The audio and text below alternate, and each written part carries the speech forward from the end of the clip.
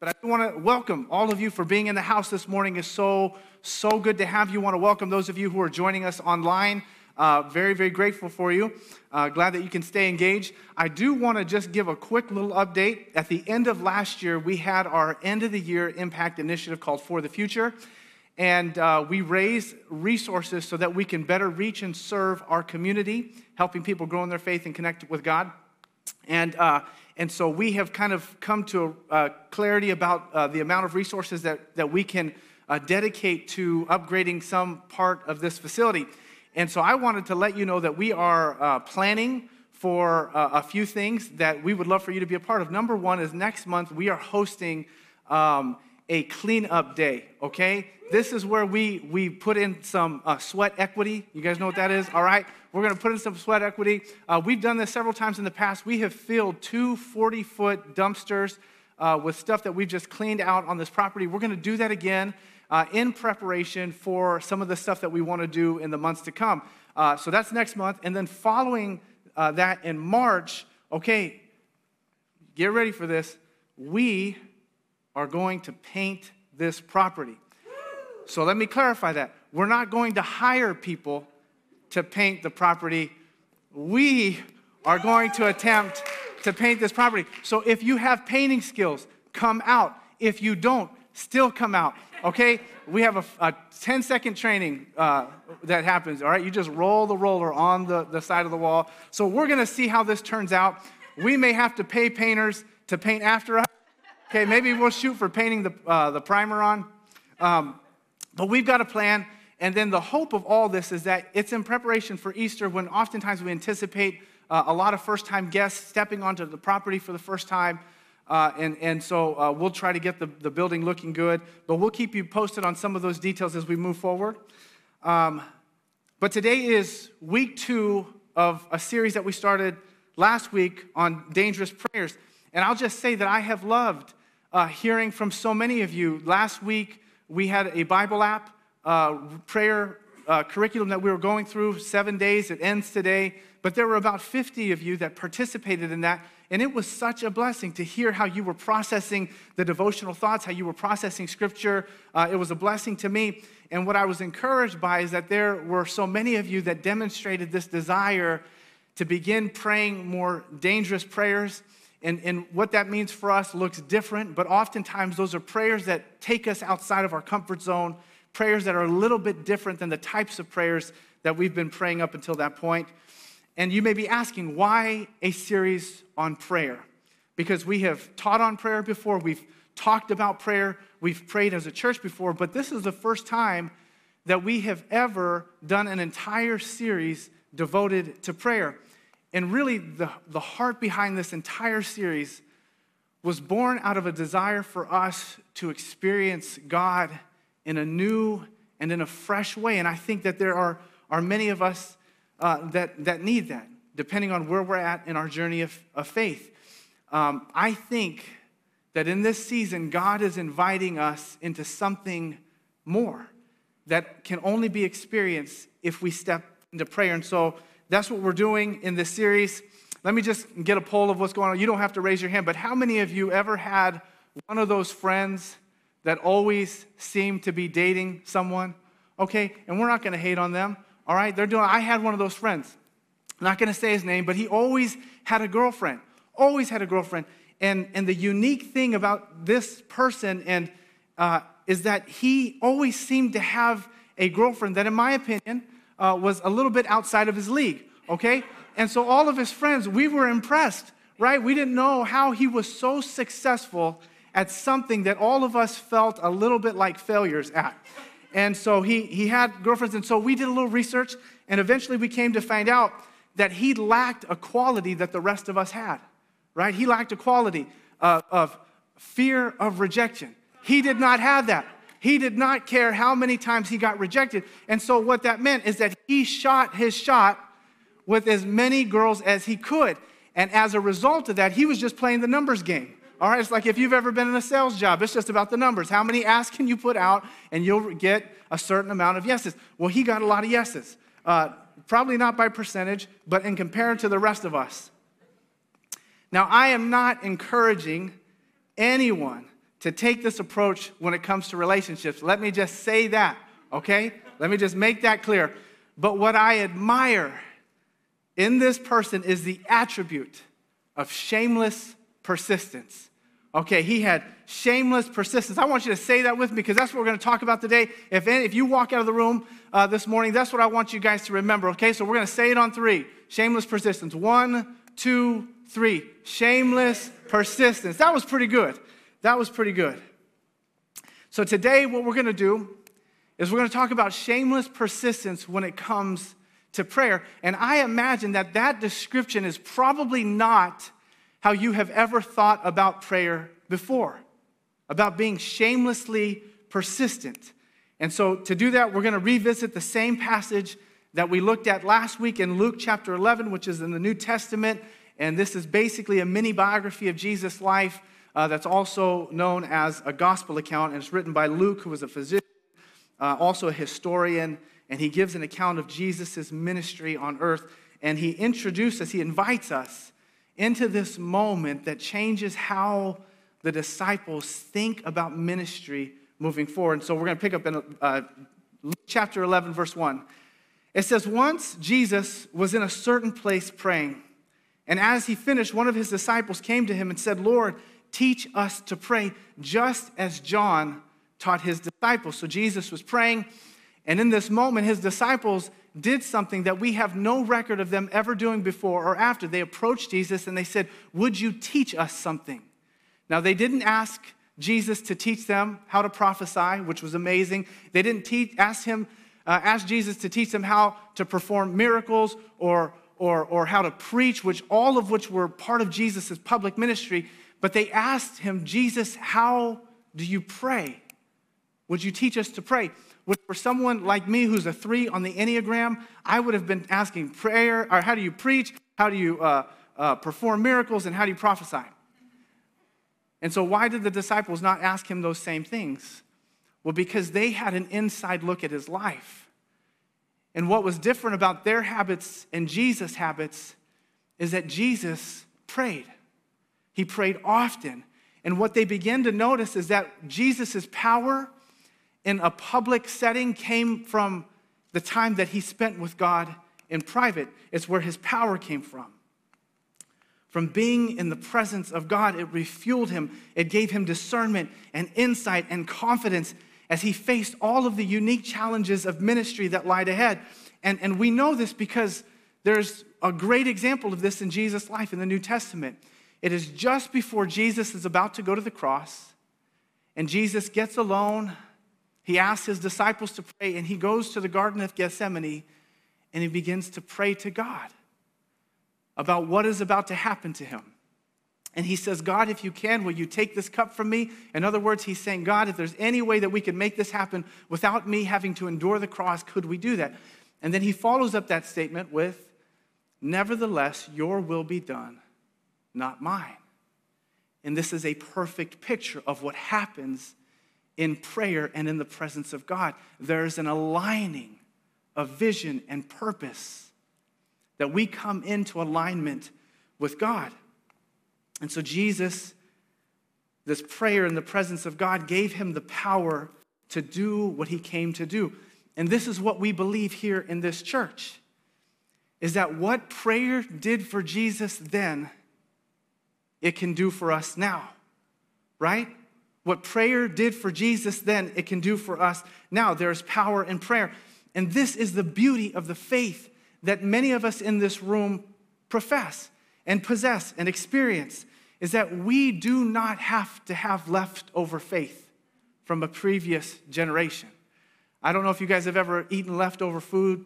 My wife had nachos the other day, and I went to go eat the leftovers, but by the time I got to them, the guacamole was brown and the chips were soggy, right? Ain't nobody trying to eat soggy chip nachos, right? So they went I ate them still, but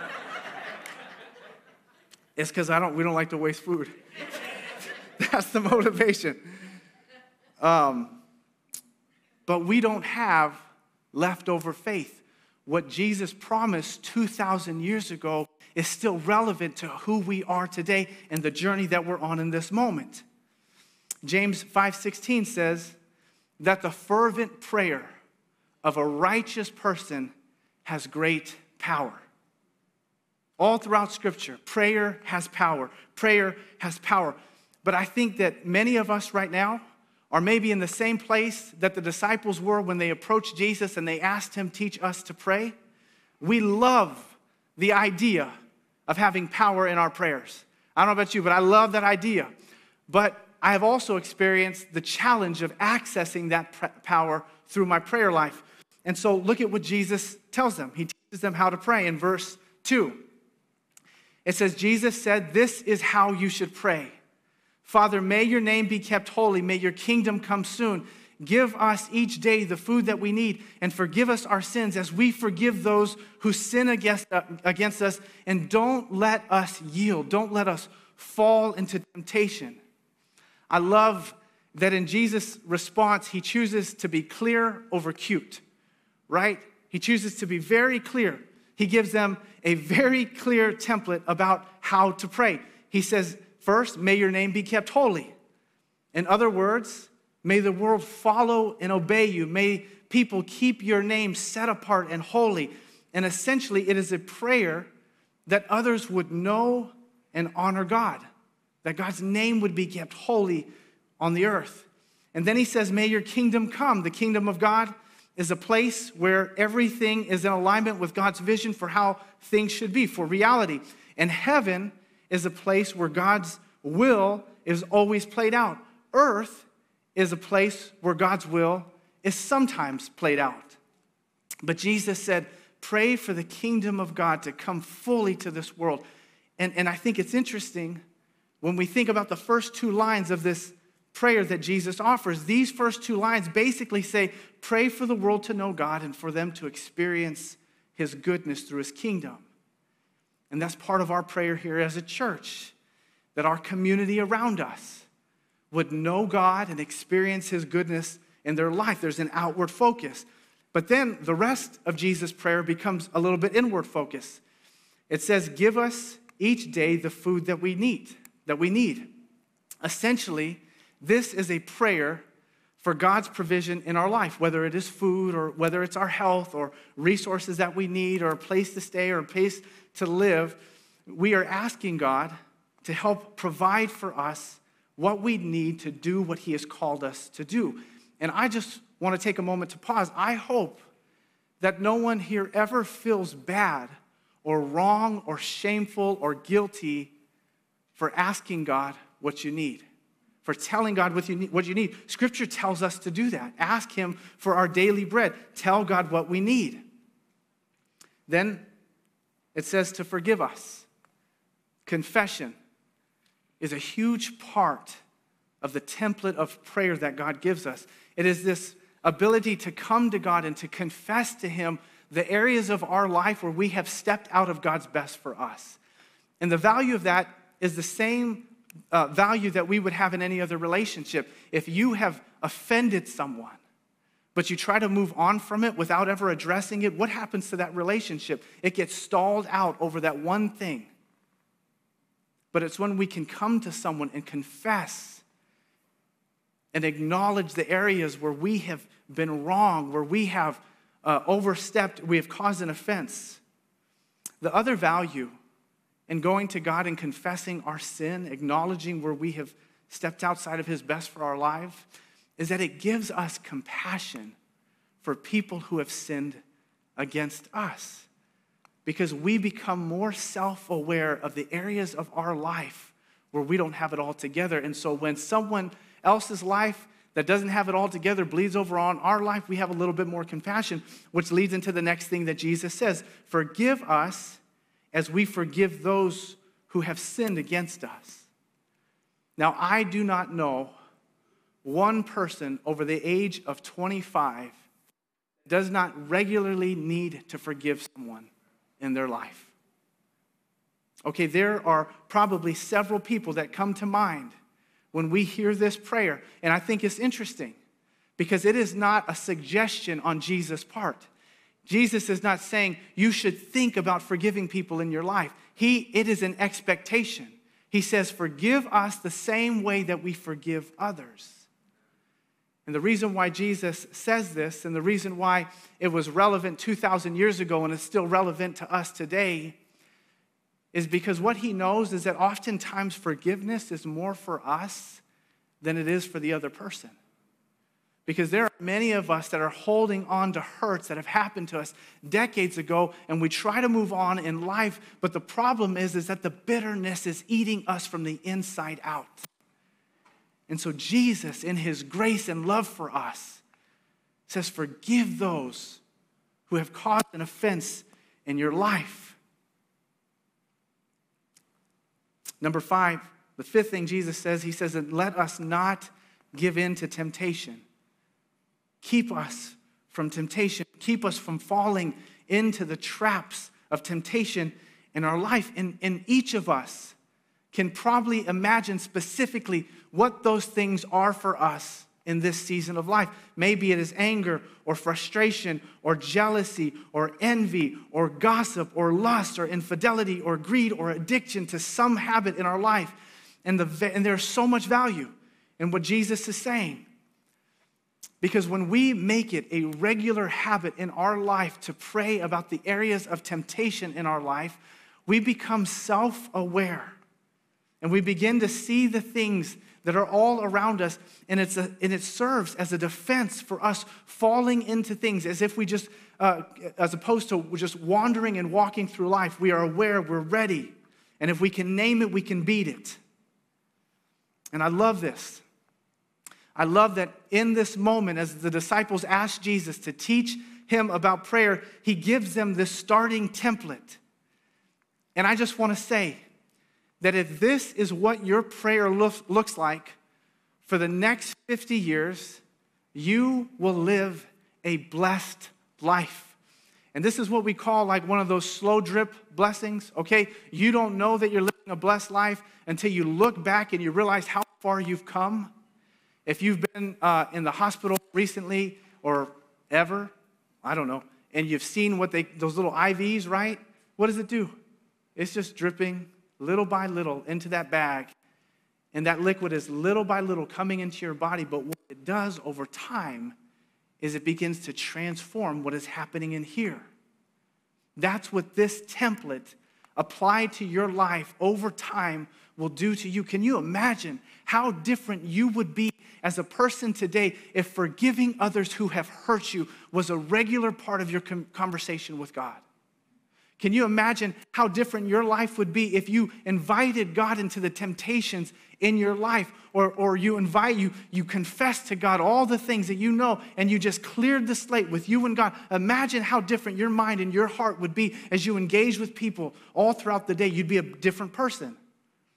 Consistency over time equals a changed life. It's kind of like this. Whenever my kids come home from school, I ask them, how was your day? What did you do and what did you learn? Did you know that they can basically give one word to answer all of those questions? Nothing.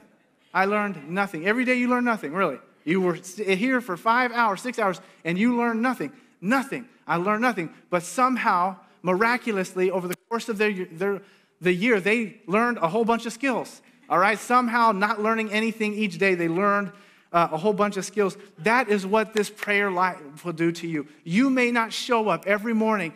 I just finished my prayers. I can sense all the transformation that God has done in my life. It's probably not going to feel like that every day.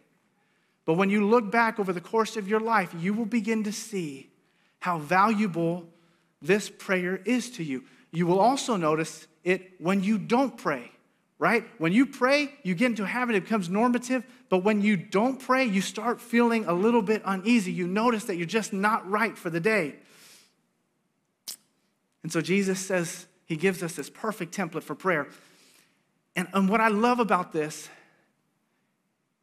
is that Jesus is also communicating that our prayers have the power to change things in the world. He literally tells us to pray for the kingdom of God to come. Somehow, God has invited us to be a part of that reality coming into this world.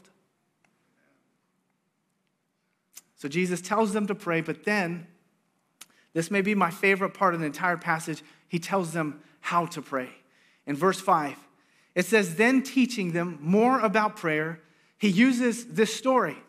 He says, suppose you went to a friend's house at night, wanting to borrow 3 loaves of bread.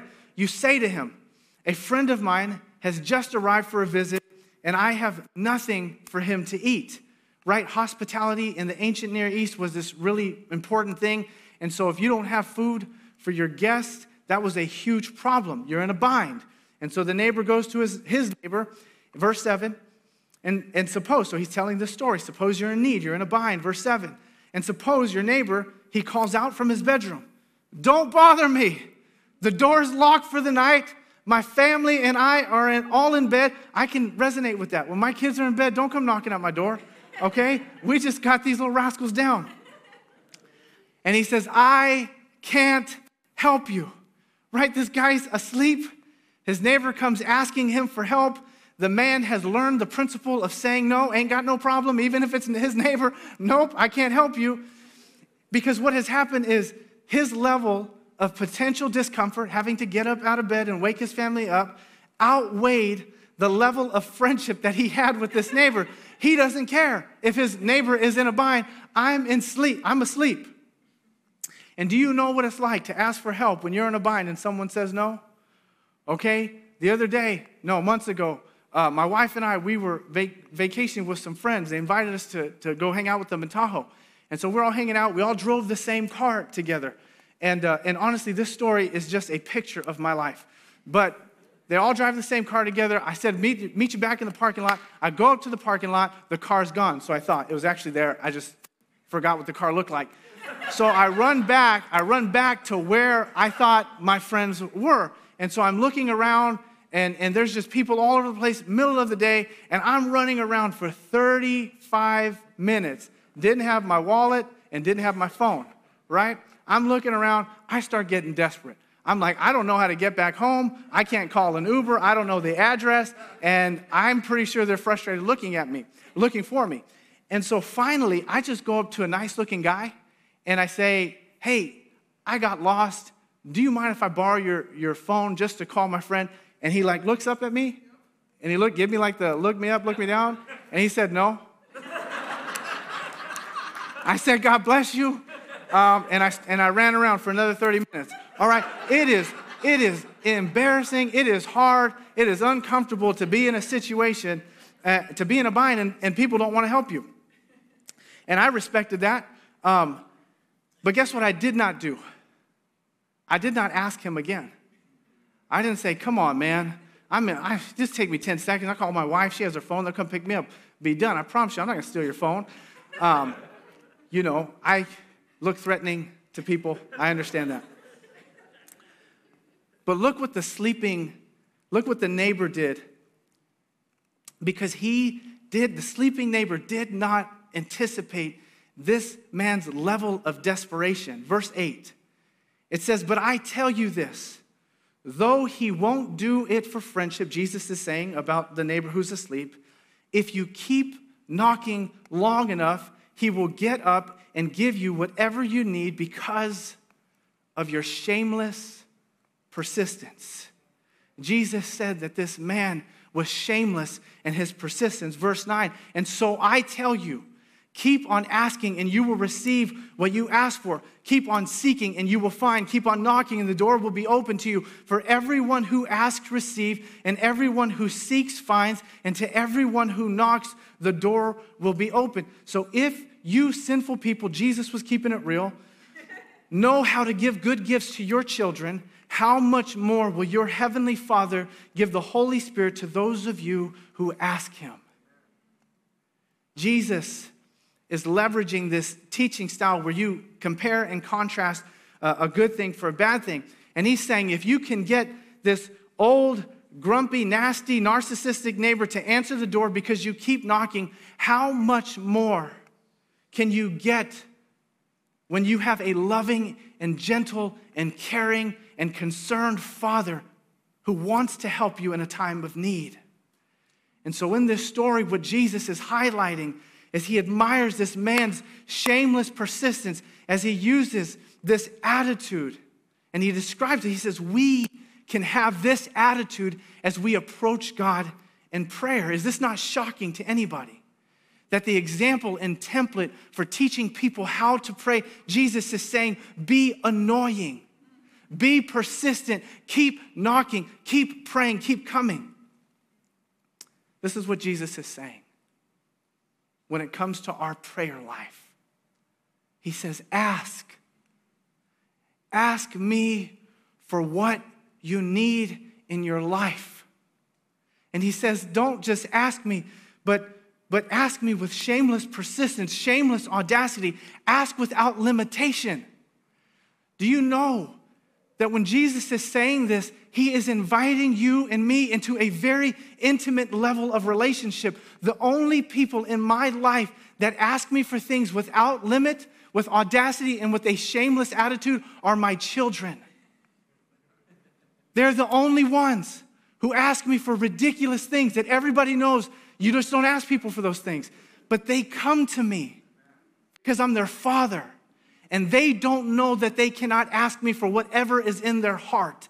They don't know that they cannot ask me for whatever they need. And Jesus is saying, this is what we have with God.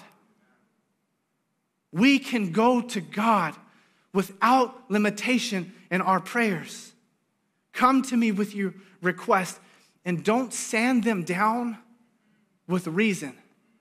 Do not sand your request to God down with politeness or with a desire to polish your prayers or to look mature or to look like you have faith and like you have it all together.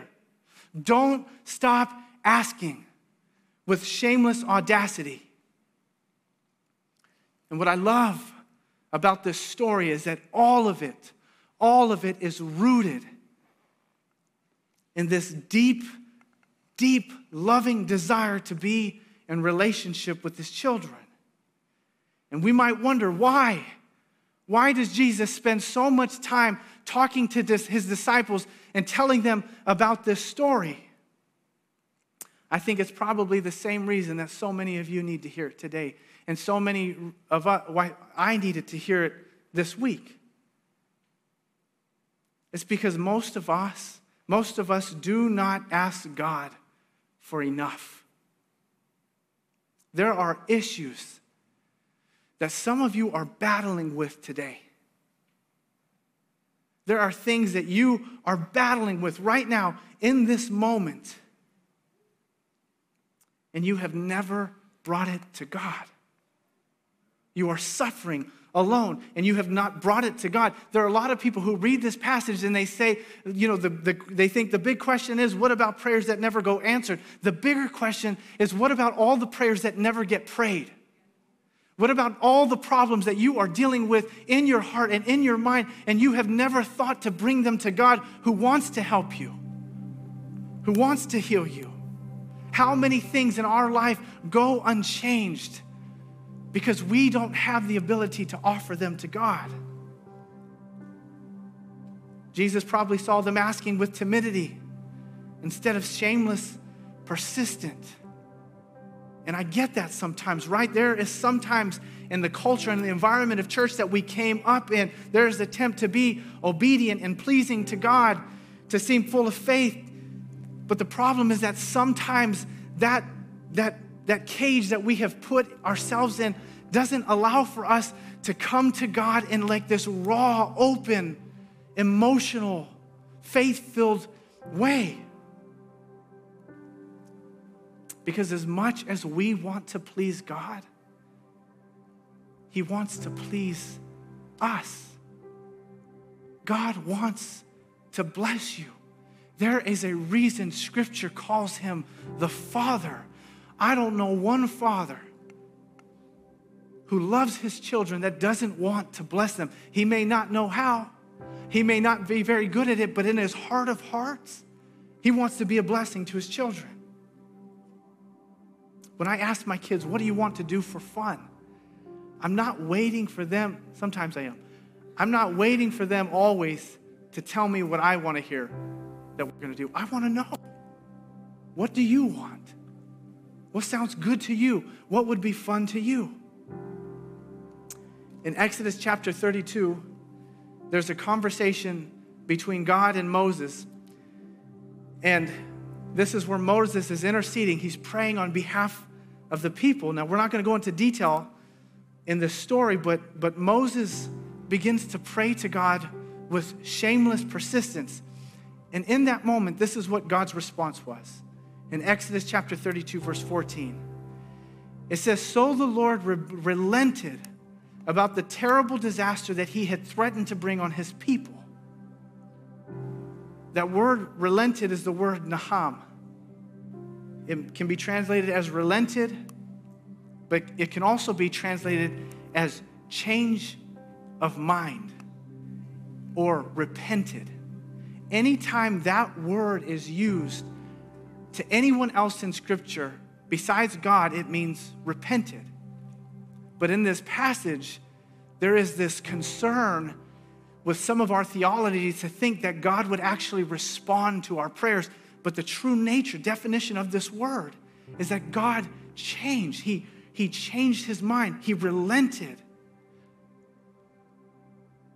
And what that means is that God responds to your prayers. That there is actual power in your prayers when you come to God. It is this dynamic relationship that we have. Have you guys ever seen that meme of the guy who's like sitting on a college campus and there's a table and there's a sign and it's like this really controversial statement and it's like Chick-fil-A is better than In-N-Out and it says, "Prove me wrong," right? It says, "Prove me wrong. Change my mind." God allows for us to come to his table and to put forth our requests and our desires. And he comes to us with an open heart. Your prayers can move God. Jesus tells us to pray these shameless, persistent prayers. And he says, don't give up. There are some times that we have prayed for someone for so long and nothing has changed, and we wonder, does God even hear us? And over time, we just give up. But Jesus is saying, don't give up. Keep praying for your marriage. Keep praying for your children. Keep praying for healing. Keep praying for victory. Keep praying for strength. Keep praying for friends that seem to have no hope in their life. Keep praying for your parents that you feel estranged from. Keep praying for your career. Keep praying for the things in your life that you sense that God is leading you to, but you cannot see a way forward. Keep praying for them. God says, be persistent in those prayers. And this is always how God has designed it. In the book of Genesis, chapter 1, verse 26 through 28, God says that we were meant to rule and reign over this earth with him. That is, for some reason, God has invited his creation to have influence how the order of this world works.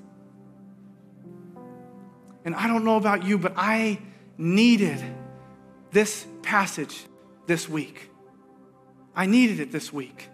And God's goodness and his gracious and his just all-knowingness, he knew that we would need this in our family this week. Yesterday, 2 days ago, we found out that my mother-in-law, who has been sick for several months, has a late-stage form of a rare cancer. And all throughout this week, we were in a prayer guide with our church. And constantly, as we read the faith and the prayer of other people who were talking about trusting God in difficulty and challenging themselves to just pray these dangerous prayers, we were so inspired. And as much as this has felt like this heartbreaking moment in our family's life, we feel more equipped than we have ever felt before. That we are going to step into this journey praying dangerous, bold, confident prayers, and we're not going to stop praying, and we're going to persist, and we're going to ask God to provide a miracle, because that's what God does. And in this church, we have had some tragic events happen to people connected to this community. Tragic, heartbreaking. And I imagine that we are not alone, that you have shown up into this place connected to some tragedy in your life or someone else's life.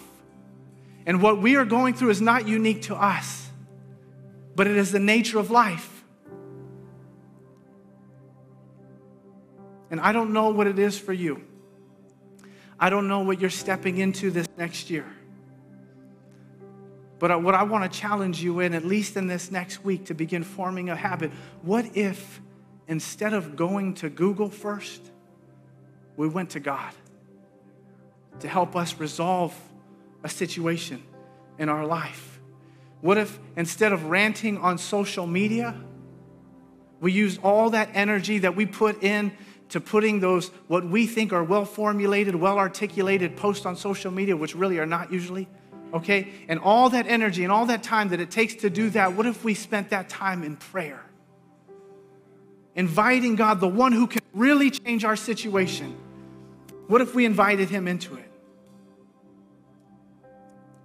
And what I want you to do during this next song as the band plays is I want you to identify that thing in your life that needs some shameless prayer. That thing in your life that has been so heavy and so hard and unresolved year after year, whether it is a relationship or a marriage or your career or your own mental health. Let this next song be that time where you say, God, today I want to re-up. Because God says do that. When you feel like giving up, God has not given up. When you feel like quitting, God has not quit. What he is teaching us in being persistent in our prayers is to be dependent on him in those moments when we don't have an answer to our problems. One pastor said, to clasp the hands in prayer is the beginning of an uprising against the disorder in our world. There's power in prayer.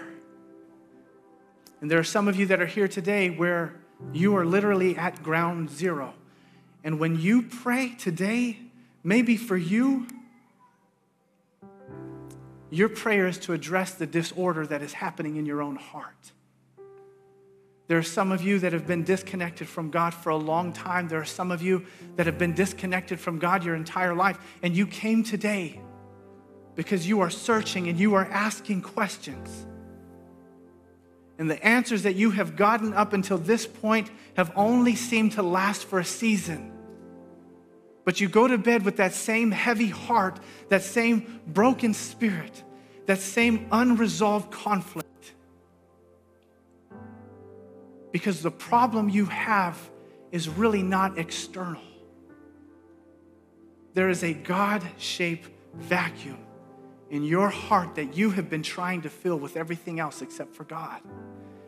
And this morning, maybe the prayer for you, no matter where you are, if you're tuning in online, is to ask God to do a work in you first. And if that's where you're at today, I want to invite you in this moment to consider stepping into faith for the very first time. And there's nothing special that you have to do because the Bible tells us that the work has already been done on your behalf. That Jesus already paid the price. All we have to do is receive the gift that has already been accomplished on our behalf. And so this morning, I want to lead you in a simple prayer, if that's where you're at, to invite God into your life, to pray that prayer, to experience more of God, more of what you are really searching for. So if that's where you're at today, no matter where you're at, I'm going to ask everyone to close their eyes and to bow their heads. If you're tuning in online, you can pray along with us. And I'm going to ask you to repeat this simple prayer after me. It's nothing about the words. It's just whether or not these words reflect the condition of your heart. You can pray this in your heart with me. Dear God, thank you for bringing me into this moment today. Thank you that you have pursued me like a father. Thank you for not giving up on me when I gave up on you. Thank you for loving me enough to send your son to sacrifice his life on my behalf. Today, I want to turn from the old life and I want to step into a new life. I want to step out of my old life and become a new creation from the inside out. Today, I receive the gift of salvation.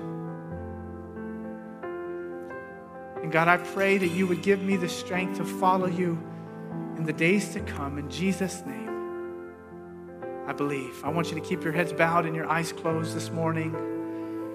And today, if you made that decision, if you prayed in your heart that prayer to step into faith for the first time, would you quickly just raise your hands up so we can know what God is doing in this place? Go ahead and just raise your hand up. Slip your hand up. If you're tuning in online, go ahead and click the button at the bottom of the chat. And we have a team of people that would love to connect you with some resources to help you continue grow in your relationship with God. Father, we thank you so much that every week you are moving and you are shaking and you are stirring in this place. And Father, we ask that you would allow for us in this church, these people, to invite you into those moments in life where we have not figured out how to navigate it so that you can help us. I pray as we go about this week, God, that you would begin to work through prayer in our lives. I pray a blessing over this community, and we thank you in Jesus' name. Amen.